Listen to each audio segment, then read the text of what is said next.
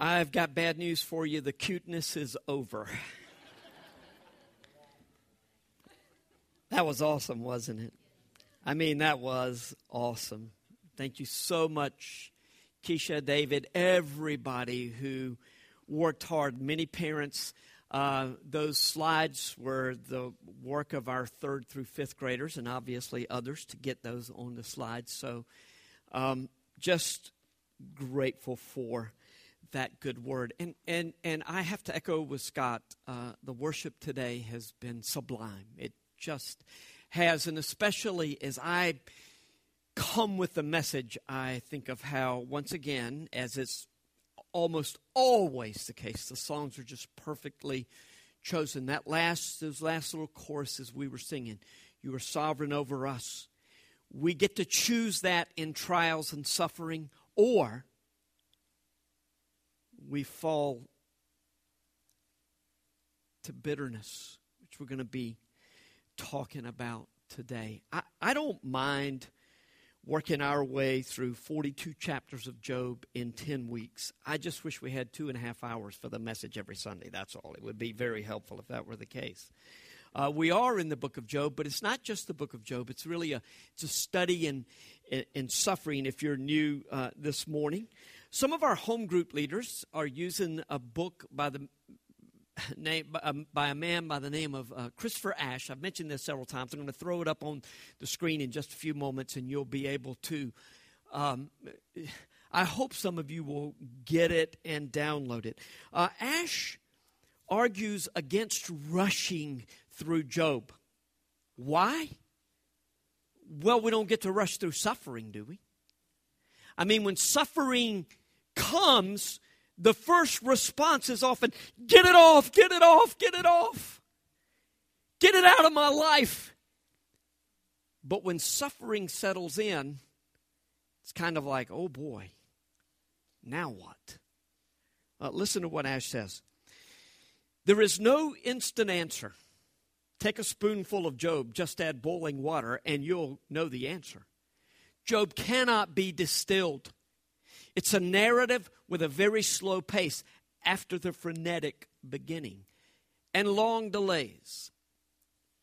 Why? Because there is no instant answer working through grief. No quick fix to pain. No message of Job in a nutshell. God has given us a 42-chapter journey with no satisfactory bypass. Now, having read that admonition to sit with Job, I'm going to tell you that we're not going to be in Job very much today. I'm going to do just about the opposite. Ash's point, though, is well taken. Our 10-week study in Job is meant to serve as a template for you to go back and spend time in it. And you could, listen, you really would be blessed if you would get this book. It reads, it's one of those rare works in which you can stay on the surface or you can go deep. Either one. It reads almost like a novel. You just can't put it down, kind of a thing. So it would be worth going back and spending time in this book. So this is a template, not only for studying Job, but also for processing and engaging suffering when we're called to endure trials, which come in almost every shape, size, and flavor imaginable. Every back this morning in this room is bearing a burden. And if you say, well, not me, not now, you know that that's temporary. Every one of us struggles, and the type of struggle we're going through is just like everybody else, and it's completely unique to us all at the same time. It's just the way that works. I've talked with several people lately. Grief seems to me, what I learned when I went through intense grief, when I went through 2 periods of intense grief within about a 3 or 4 year period. Different types of grief altogether. They all have the same 5, 6, 7, 8 kinds of facets to it, grief does, but it's all ordered differently so that suffering is very similar to what everybody else has, and it's unique as well. Your experience is unlike anybody else's because of the ways that it unfolds for you. So, if you want a far more thorough understanding of Job than 10 Weeks Affords, I could not recommend Ash's book more highly. Job, The Wisdom of the Cross. So far, Job has traded barbs with his friends, Eliphaz, Bildad, and Zophar.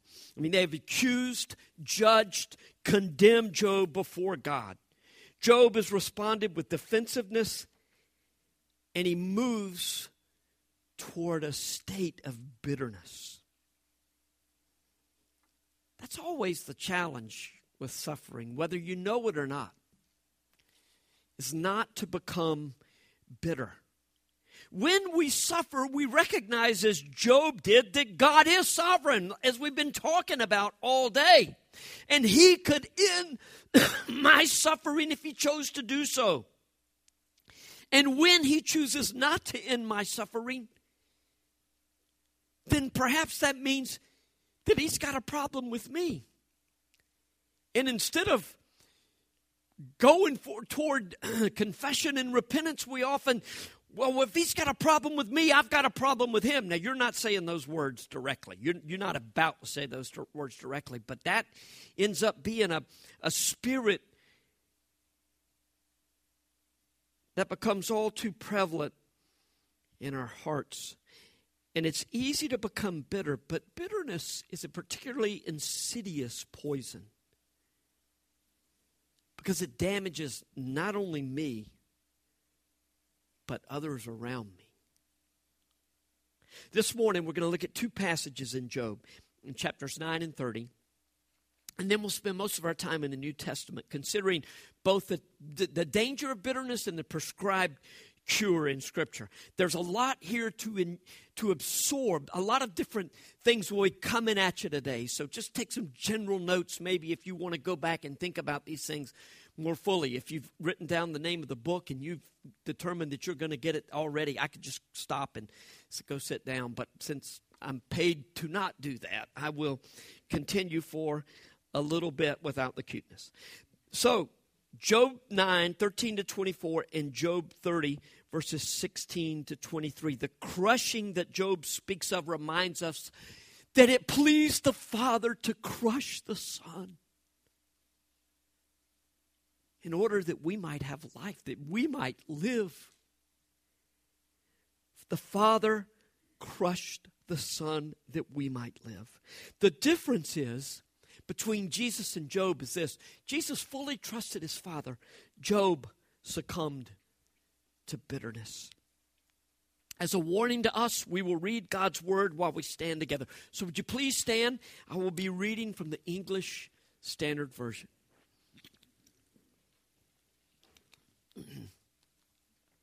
God, and Job is speaking indirectly and directly to God.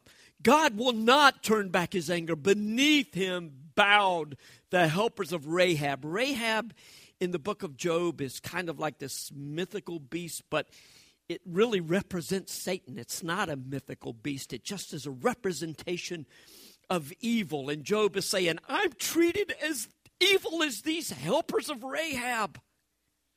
How then can I answer him? Choosing my words with him. Though I am in the right, I cannot answer him. I must appeal for mercy to my accuser. If I summoned him and he answered me, I would not believe that he was listening to my voice. For he crushes me with a tempest and multiplies my wounds without cause. Those are bitter words. But he will not let me get my breath, but fills me with bitterness. Even my bitterness is the Lord's fault. If it is a contest of strength, behold, he is mighty. If it is a matter of justice, who can summon him? Though I am in the right, my own mouth would condemn me. Though I am blameless, he would prove me perverse. I am blameless. I regard not myself. I loathe my life. It's all one. Therefore I say, he destroys both the blameless and the wicked. When disaster brings sudden death, he mocks at the calamity of the innocent. The earth is given into the hand of the wicked. He covers the face of its judges. If it is not he, who then is it? If God's not the cause of all of this, who is?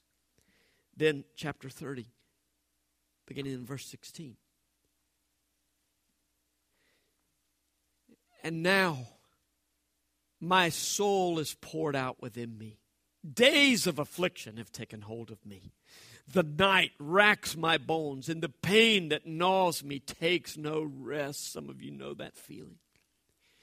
With great force my garment is disfigured. It binds me about like the collar of my tunic. God has cast me into the mire, and I have become like dust and ashes. I cry to you for help, and you do not answer me. I stand, and you only look at me.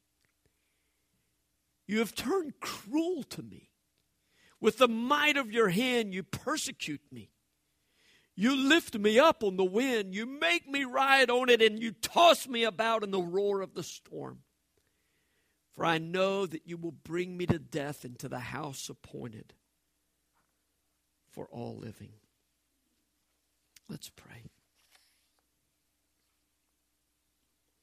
Father, it is a wonder that you allow these words even to be in the Scriptures, in the word that you have revealed to our hearts and minds, and the things that you say that you have revealed about yourself. We know that Job's words were from a heart that was not trusting, and indeed a bitter heart.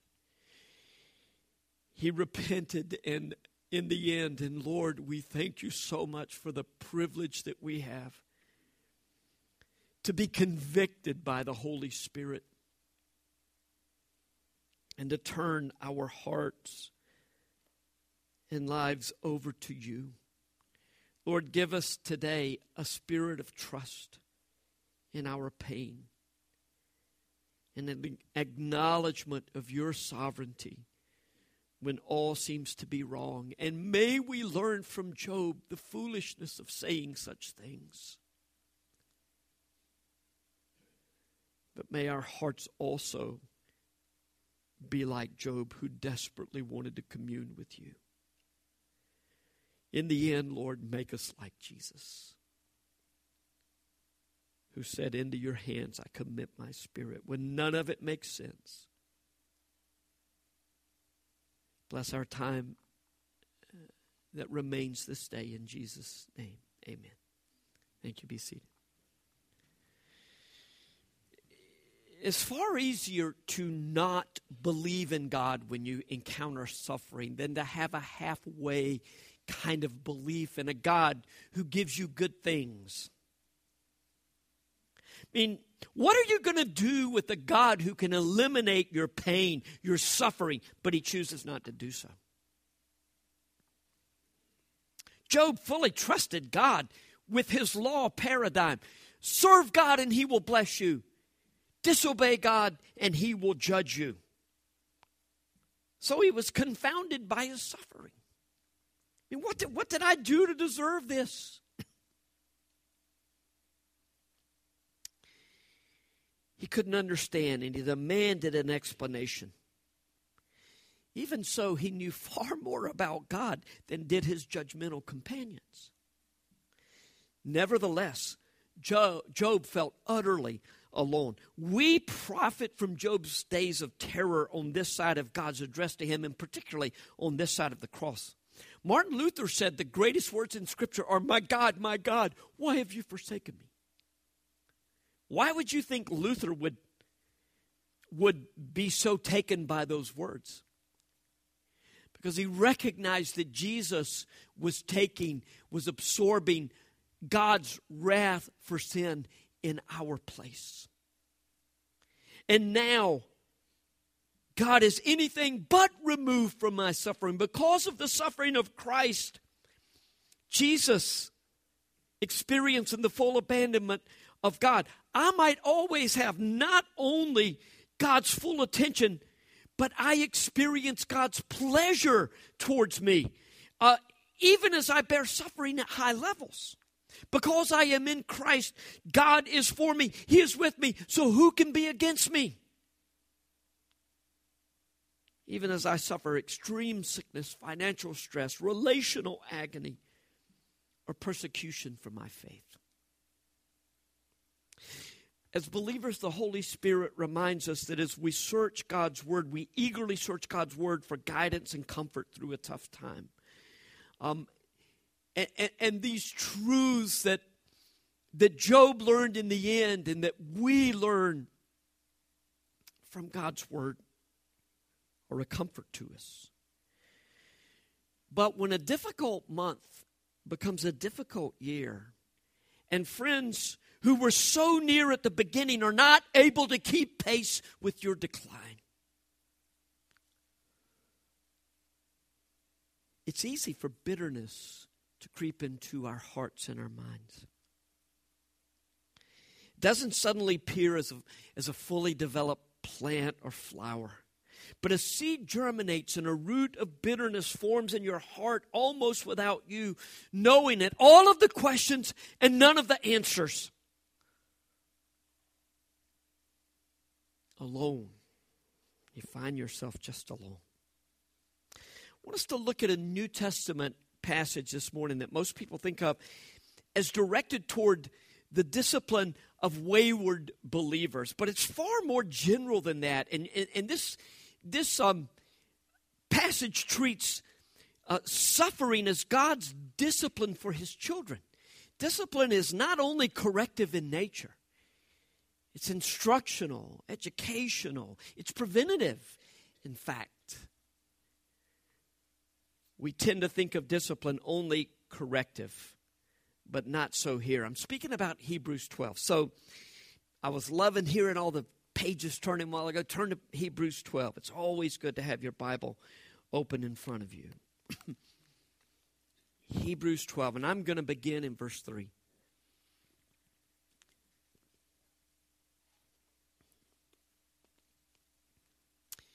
You remember what chapter 11 was about of Hebrews? The heroes of the faith, many of whom suffered terribly, some of whom were sawn in half even, and just suffered horrible persecution and deprivation, other things.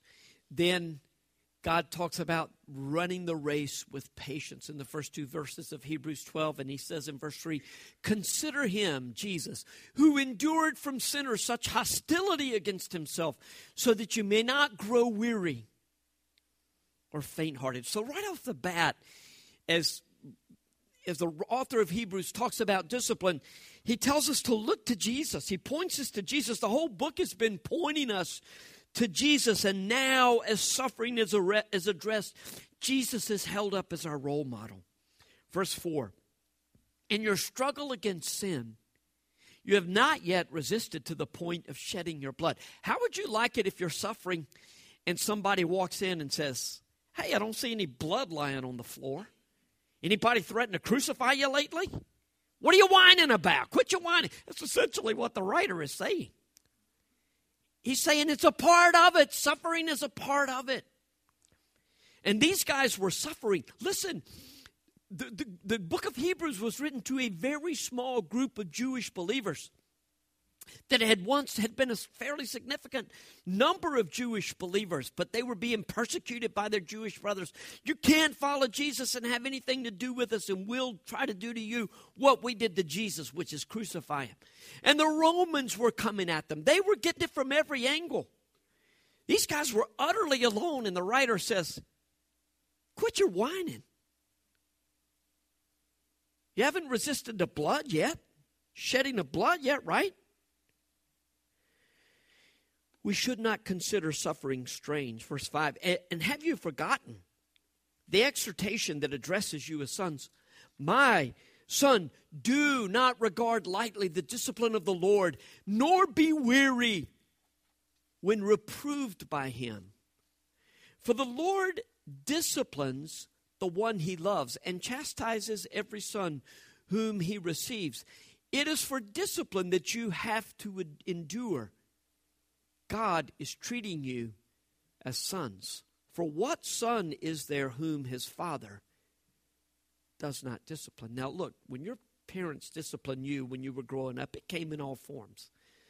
Sometimes, back in the day it was pow! Still is, I imagine, in some homes. Don't tell anybody, though. You'll be arrested.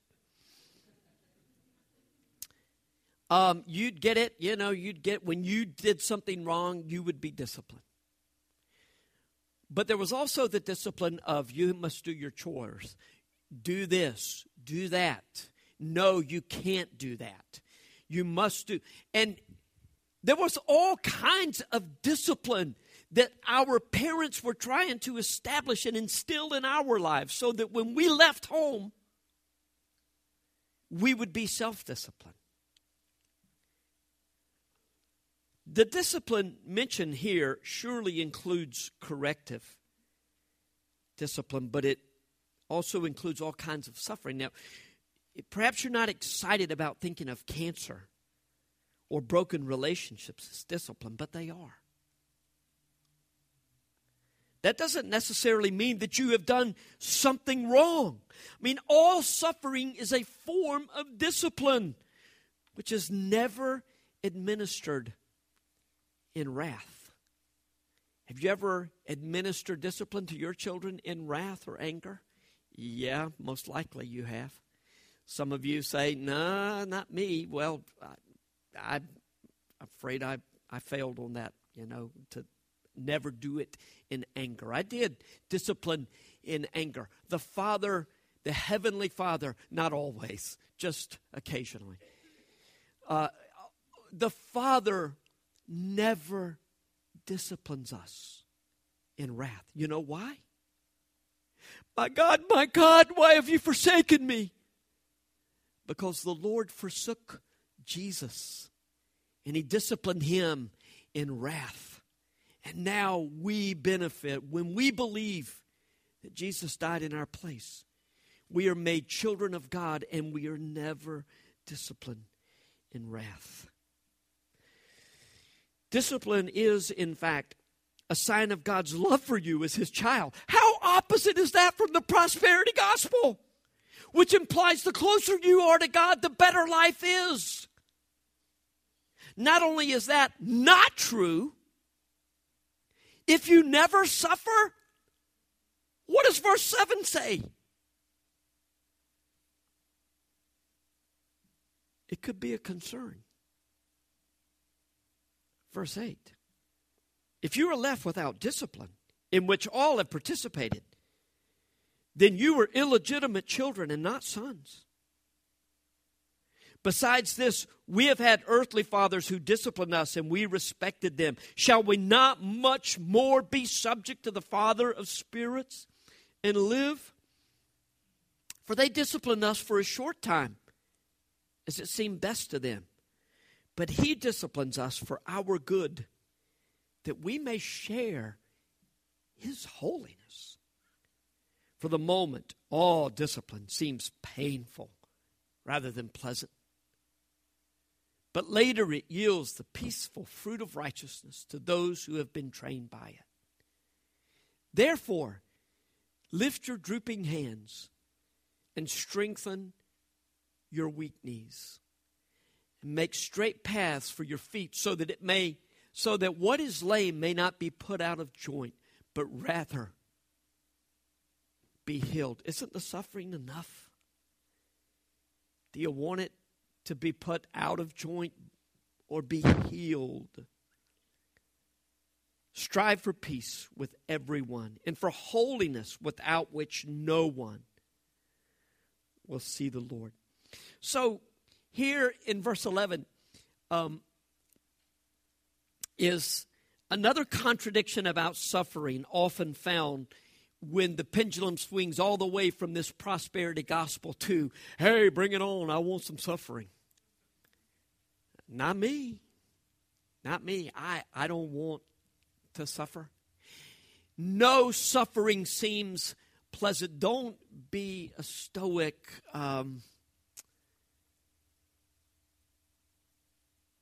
Sooner or later, you'll get more than you can handle. See, that's the only suffering that really does the work for us, is more than we can handle, more than we can manage, more than we can manipulate. It will purify the church. Yes, it will. But whether individually or collectively, suffering is not pleasant for the moment.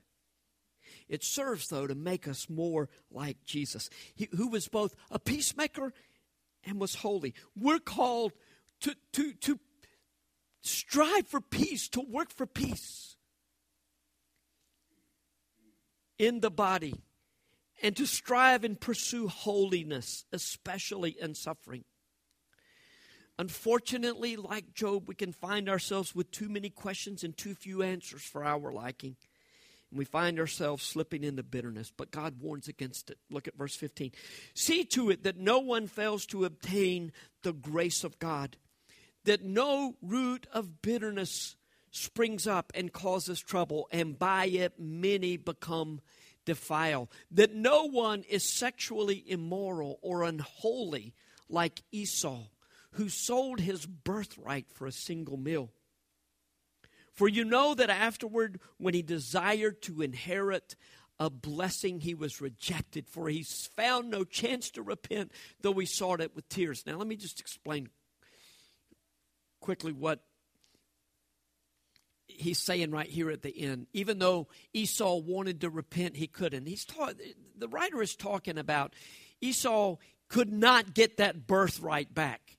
He had just completely thrown it away, and there was no way he could get it back. Anytime anyone repents, he is forgiven. She is forgiven by the Lord. Always, when we repent, God forgives us. So how does one fail to obtain the grace of God that he speaks of in verse 15? I mean, isn't grace a gift in which God freely gives his love to us? It's impossible for us to achieve or to obtain. Absolutely, the writer here is encouraging us to stay in the places where God's grace flows. You know how it was. Many of you were just walking down the road and God reached down and picked you up and put you on this path going in the absolute opposite direction. Sometimes that happens by being born into family. Some of you were taken in spite of your family, and I don't mean that ugly at all. I just mean that in spite of the direction of your family heading away from God, he turned you around. He in his mercy and in his grace, and we're on this path. But you know what? As we are on this path, there are places where God's grace is poured down. And we put ourselves in those places when we're in a setting like this in which we're hearing the word preached and we're fellowshipping with one another, and in home groups as well where we connect with other believers. When we confess sin that comes into our lives, when we fail to confess sin, the grace is stymied. The flow is not good. You know what it's like when the faucet starts not flowing as well as it used to, and then it just crawls down to nothing. If you had water from a spring like we did in the mountains, you would know that, what that's like. And the water just gets to a trickle. That's what happens when we live with unconfessed sin in our lives. You're going to explore this in more detail in home group this week. There's some interesting connections in these three verses. I mean, we understand bitterness as a response to suffering when we fail to trust God. But what does bitterness have to do with sexual immorality and the selling of birthrights? Well, bitterness, for starters, indicates a significant lack of trust in a sovereign God. When we are bitter, it indicates about our circumstances, about the way people have treated us, about this or that, whatever. We indicate a lack of trust in a sovereign God. You know what is best for your life, and this is not it. So instead of growing spiritually, we struggle with bitterness. And since we grow in the same way that we're saved, by faith, we turn away from God when we turn away from His Word because we just can't handle it right now. Or we try to read it and it's just words on a page because God is silent and we're susceptible to fleshly temptations. So first of all, was Esau immoral, sexually immoral? Old Testament doesn't say anything about that. Well, there are two possibilities here. Either one, the New Testament has given us more information. Some of the early Jewish traditions had Esau as being a sexually immoral person, so maybe that's indeed the case. Probably is.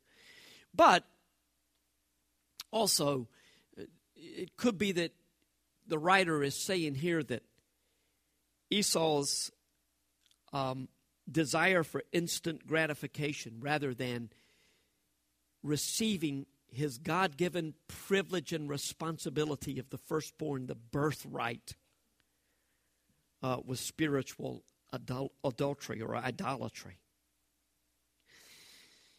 You know, it's very interesting, isn't it? When we suffer, we feel like we're losing control.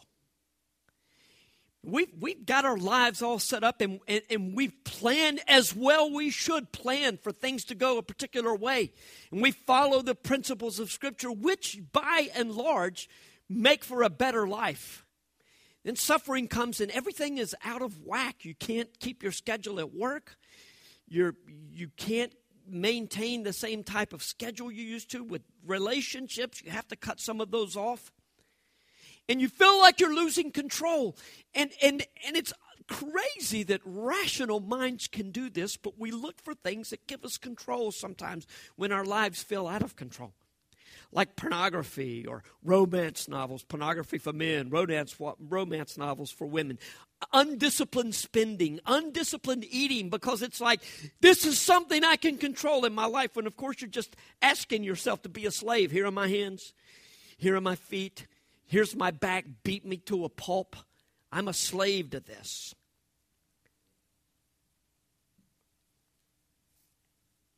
Bitterness can lead to sins that we think will give us a measure of control in our lives. And bitterness, especially the self-justifying kind,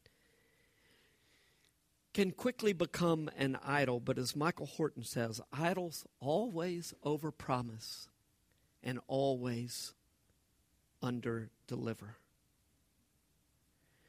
I begin to think that going over the events in my mind and affirming the rightness of my cause will confirm, not only for me, but also in the minds of others, the rightness of my cause, the unfairness of my illness, the mistreatment by others, the dastardly deeds of my friend turned opponent. But all I end up with is misery, addicted to the poison that is slowly killing me and damaging everybody around me.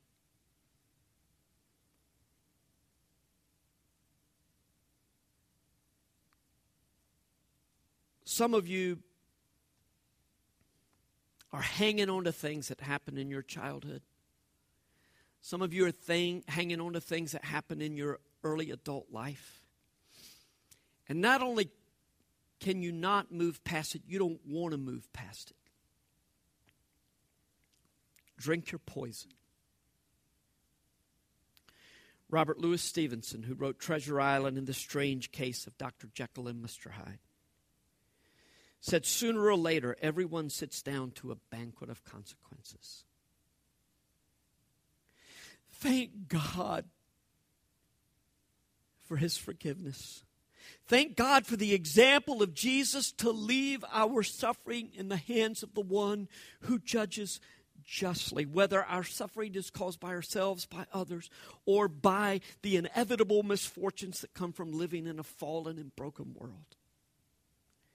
Thank God for the Holy Spirit who will not let us alone in our sin, who will not let us live any way that we want to live, and who brings conviction and gives repentance even when we want to stew in our own self-pity and bitterness. Thank God for the Father's loving plan that places us wherever and with whomever He deems best. I want to close this morning by sharing a few excerpts from a book written by 16th, 17th century priest named Francois de Fenelon. The book that bears his name, this particular book, it's called The Seeking Heart. It's a compilation of letters, and you might want to write it down because when I read from it in a little bit, you're going to say, oh yeah, I think I could use that. It's a compilation of letters that he wrote to people that he was mentoring. The great value of this book is that he says things that you really need to hear in a book from someone who lived 400 years ago. You don't want to hear this from your best friend. You really don't want to hear this from your spouse, or your parents. You want to hear this from somebody who lived a long time ago. So let's give Fenelon the right to apply biblical principles to our suffering. As long as you live by your old nature, you will be open to all the injustices of men. Your temper will get you into fights. Your passions will clash with your neighbors. Your desires will be like tinder spots open to your enemy's arrows. Everything will be against you, attacking you from all sides. If you live at the mercy of a crowd of greedy and hungry desires, then you will never find peace. You will never be satisfied because everything will bother you. You will be like an invalid who has been bedridden for many years. Anywhere you were touched, you will feel pain. Your self-love is terribly touchy. No matter how slightly it is insulted, it screams, murderer! Don't you love this stuff? I mean, let's not share this with one another again. Let's take it from Fenelon. Add to this all the insensitivity of others, their disgust at your weakness and their disgust at theirs, and now you have the children of Adam forever tormenting each other. The only hope is to come out of yourself. Lose all your self-interest. Only then can you enjoy the true peace reserved for men of good will. Such people have no other will but God's. If you come to such a place, then what can harm you? You will no longer be attacked through your hopes or fears. You may be worried, inconvenienced, or distressed, but you can rest in Him no matter what you're suffering. You can rest in Him. Love the hand that disciplines you. Find peace in all things, even in going to the cross. Be happy with what you have. Wish for nothing else. Surrender to God and find true peace. I am awed by what suffering can produce. You and I are nothing without the cross. I agonize and cry when the cross is working within me. But when it is over, I look back in admiration for what God has accomplished. Of course, I am then ashamed that I bore it so poorly. I have learned so much from my foolish reactions. Have you? You yourself must endure the painful process of change. There is much more at work here than your instant maturity. God wants to build a relationship with you that is based on faith and trust, and not on glamorous miracles.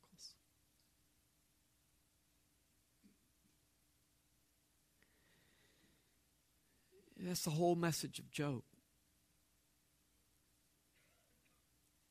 I've got a plan, Job. Do you have a problem with that? Trust me. What is it that right now you want eliminated from your life. If God would do this, I would give him the glory. God wants to build a relationship with you that is based on faith and trust and not on glamorous miracles. I think that's the whole message of the entire Bible at one level. Show us a sign and we'll believe. You have the sign.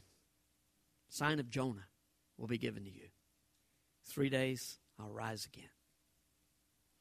Does God do miracles? Absolutely. Do I pray for him? You bet I do. Have I seen him do things that I prayed for, not because of my prayer, but just because of his? Yes, and I thank God for it. He shows us his love every day in little ways. If you'll pray for the little things, he'll answer them, and you'll sense his presence and his care and his love, and he's listening to you. But sometimes the big things won't go away because his design in making you, shaping you, molding you into the image of his Son has to be this way.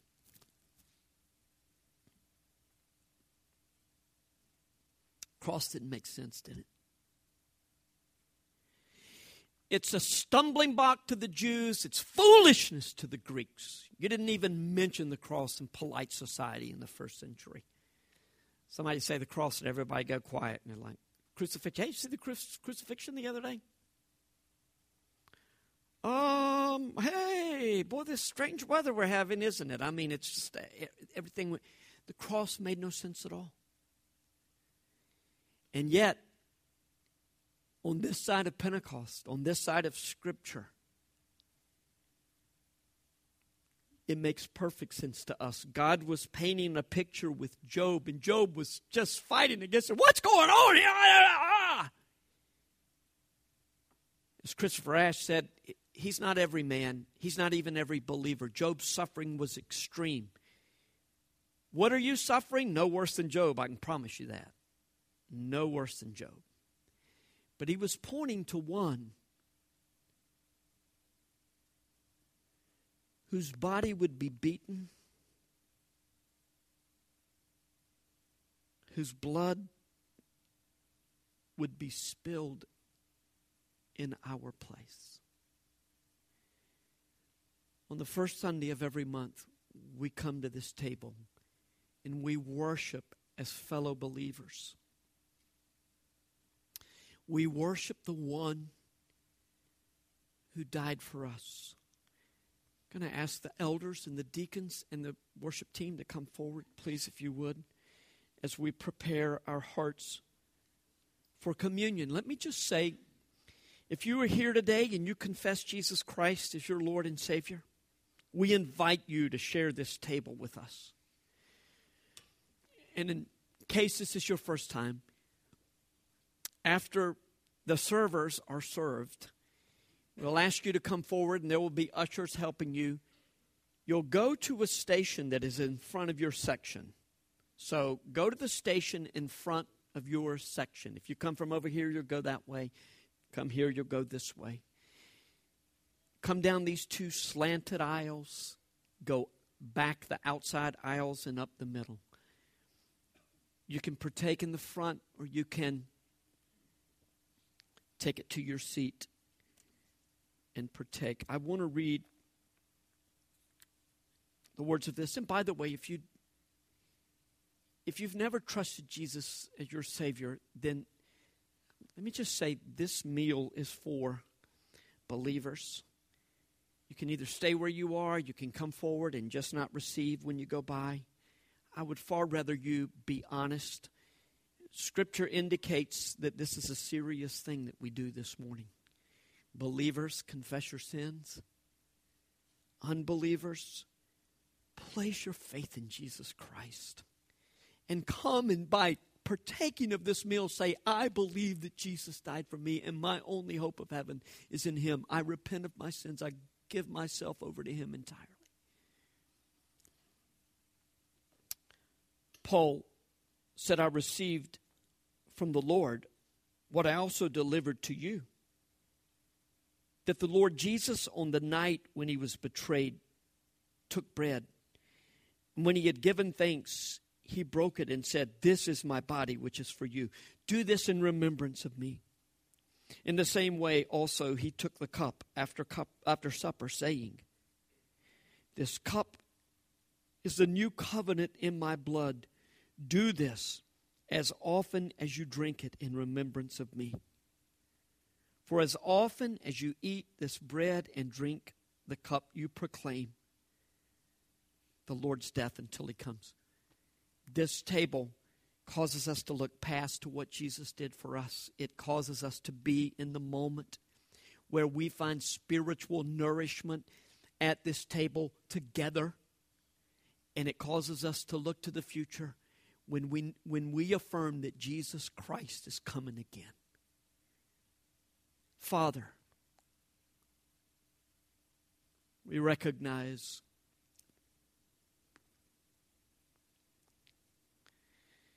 our sin, and particularly the sin of not trusting you, as we have thought about today when life is hard. We ask that you would forgive us, Lord, and we know that we can receive that forgiveness in Jesus because of Jesus and because of this very thing that we remember today. We pray that you would nourish us at your table. We thank you for the body that was given up on our behalf and the blood that was spilled. And as we receive the bread and the fruit of the vine, we say thank you. We celebrate what you have done for us. We proclaim the gospel. In Jesus' name, amen.